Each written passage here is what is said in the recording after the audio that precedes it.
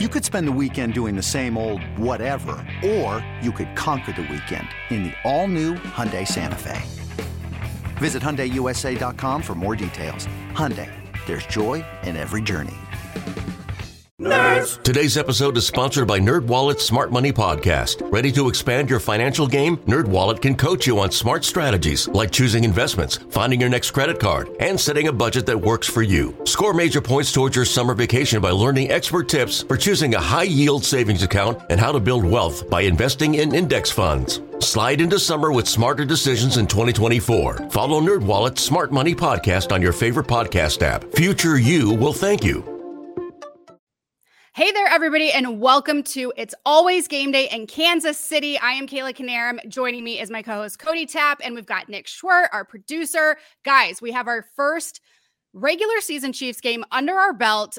We're going to get all into it, but just initial thoughts right off the bat. How are we feeling? We've got to be feeling pretty good, right? Well, I mean, I don't think it could go much better if you just escape injuries. If we could just ignore those for 1/2 second because, there's a Thursday night game and people are going to get freaked out about, is Mahomes negative X-ray really negative? Whatever, right? Whatever conspiracy theory people want to get down. The offense was an unstoppable force against one of the best teams in the NFC last year. The defense completely held its own, and Patrick Mahomes is out for blood. So if I'm ranking it, yeah, it seems pretty good. Last year, they struggled to beat Cleveland.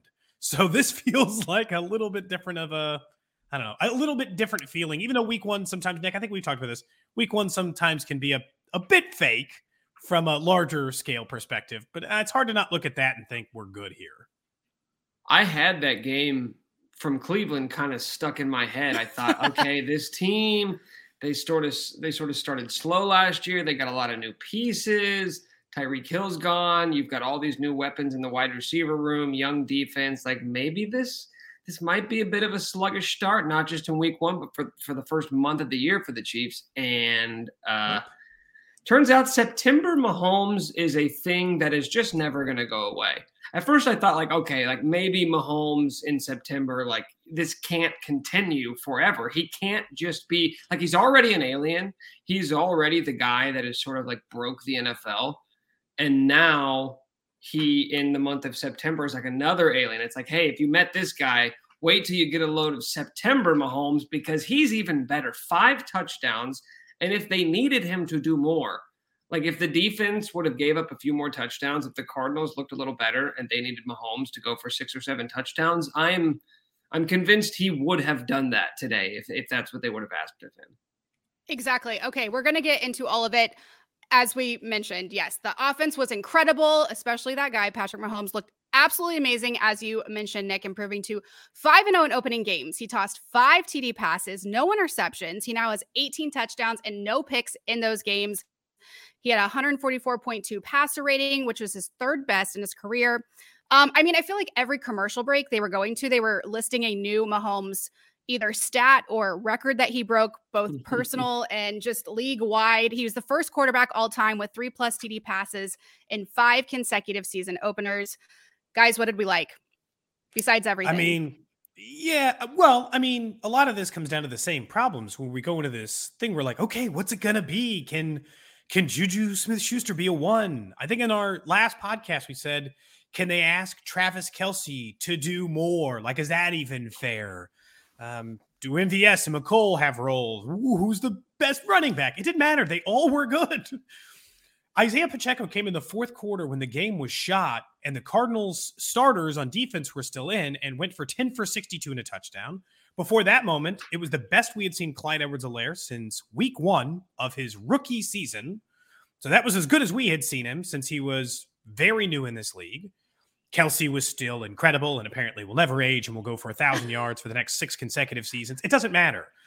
All of it worked. I can't, if I'm going to nitpick anything, it would just be I felt like the offensive line got Mahomes hit a little bit too much in the first half, only for me to tell you that the stat at the end of the game is that they gave up 0 sacks. So can I really be that critical that occasionally a quarterback got hit? No, they were perfect. It was a perfectly executed offensive game plan. And Vance Joseph should probably be fired for blitzing Mahomes 54% of the time. But because he did that, Mahomes was nearly perfect. But that's what Vance Joseph does. Is he stupid? Chooses to be stupid? He's the don't give a bleep defensive coordinator. He's podcast. one of those guys. You can say the bleep. Okay, he's the I don't give a fuck defensive coordinator. And there are a lot of those guys in the NFL where it's just like, you know what? This is what we do. We're always going to do it. I don't care that Patrick Mahomes annihilates teams who blitz him. We don't trust you. We don't trust all these new weapons. We don't trust that this offense is going to be the same offense that we saw the last 4 years with Tyreek Hill. That to me was the most impressive part because all offseason, we asked the question of what this offense was going to look like without Tyreek. What were they going to have to change? Is it going to be more underneath stuff? Are they not going to be able to take shots deep? I know I'm not a film guy. I don't know if any of us are, so we can't really break down the tape and tell you exactly what the Chiefs were running. But 4 quarters of football down in Glendale, I didn't notice anything significantly different from the Chiefs offense than what I've been accustomed to watching the last 4 years. Was there anything? Did you notice anything where it's like, oh, okay, this is how they're going to change it without Tyreek? They took the shots deep. They were going after Juju deep. They went after MVS and Sky Moore deep a couple of different times. Granted, that's bad Arizona defense. I think that should at least be mentioned. But overall, I watched an offense that looked very similar to the one we've seen the last 4 years. Kale, I guess what I just can't we're talking about Vance Joseph and all this stuff is I don't think anybody on this show thought that Mahomes would miss Tyreek. But anytime you're doing those conversations, Belichick versus Brady or these, always choose the player. The best player will be the most okay. Maybe Tyreek will also be fine. He had perfectly okay numbers in Miami today. But when you, the best player will still probably be fine.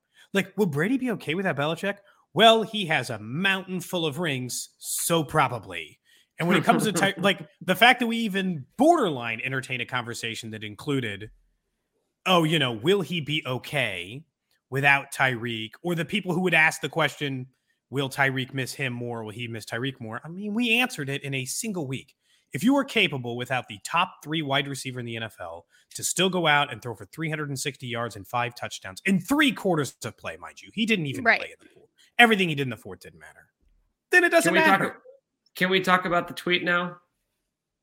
Which one? The tweet from our own Kayla Knierim. It feels like a perfect. Yeah. Which tweet? I was a tweeting fool tonight. Go ahead, Cody. I think your exact tweet was what was the exact wording? I think it was that they would be fine without Tyreek, or it didn't matter. No. I said whispers we're better without Tyreek, I think is exactly. Exactly. That's not we're fine without him. We're better. You think they're better without Tyreek? I mean, first game overreaction right here. But we had 13 offensive weapons who combined for 488 yards, 9 different Chiefs caught passes. I saw more offensive play from different people in one game than I had in the last few seasons. Nick's been arguing forever that the Packers would be better without Adams because he was such a time suck, and Aaron Rodgers sucked ass today. So I don't know. It's not working out for everyone. Yeah. It was terrible. Okay, Cody, that's not how it works in this industry. I know. You prop up the correct takes that you have. You dismiss the ones where you're wrong. We're not here to talk about the Packers today. We're here to talk about the Chiefs offense, which was humming. Can we rewind last week? Didn't I say that my money was on Pacheco to make the biggest impact? Was that what I said? Out of the running back group, I think you did. And I guess, I don't know, it's weird because in the new end, guys, I say 12 carries, 62 yards, a touchdown. The whole 10 threw me off the entire day. Plus, they're kind of the same stature. I kept doing a double take. Oh yeah, that's not Tyreek. I don't even care that Clyde looked good as a running back. He only had 7 carries and was very effective in those 7, including a 19-yard run, which would have been better than any single run he made all of last season. So look, 2 untouched TDs. Happy with the run. The catches are way more important. He caught the ball. They threw it to him.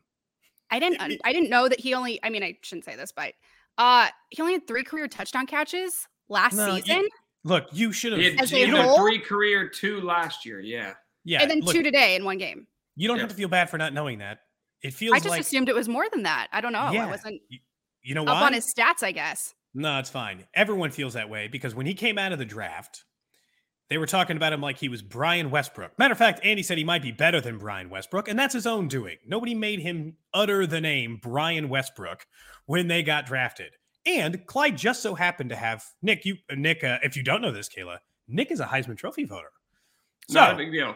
Not a big deal, Kayla. I'm still just a normal guy. I put my pants on one leg at a time, just like everybody else. I can't believe this took us 3 podcasts to get to that, but okay. So as a regular follower of college football, Nick probably knows that Clyde Edwards-Helaire might have had the single greatest receiving season at running back in college football history. And so when he came out of college, it was logical he'd catch passes. And we have spent 2 years him not doing that. So today, when he catches 3 passes and 2 of them are for touchdowns, that's not insignificant. That's the much bigger portion than, wow, he also ran well. Because that was never the thing we cared as much about with Clyde. Because if anyone else, I think someone could pull up if this is the problem with box score analysis, you could probably pull it up and it would say that the Chiefs had a pretty equal run pass ratio. And that's not at all what happened. No. By the end of the third quarter, Andy had passed the ball 3 times the amount they had run it. Triple. You know why? Because the Cardinals couldn't stop it. And they're like, we don't care about running. You can't stop us from passing. So we'll deal with that problem later, which is great. It sets up for teams trying to stop the pass moving forward. And, you might be able to counter with the run in those games. Well, going back to, the tweet, and I don't know if I would take it as far, the tweet, right? I don't even have to. It's now known. We all know what tweet we're talking about. It's one game. Time will tell, fellas. Time will tell. I'm confident.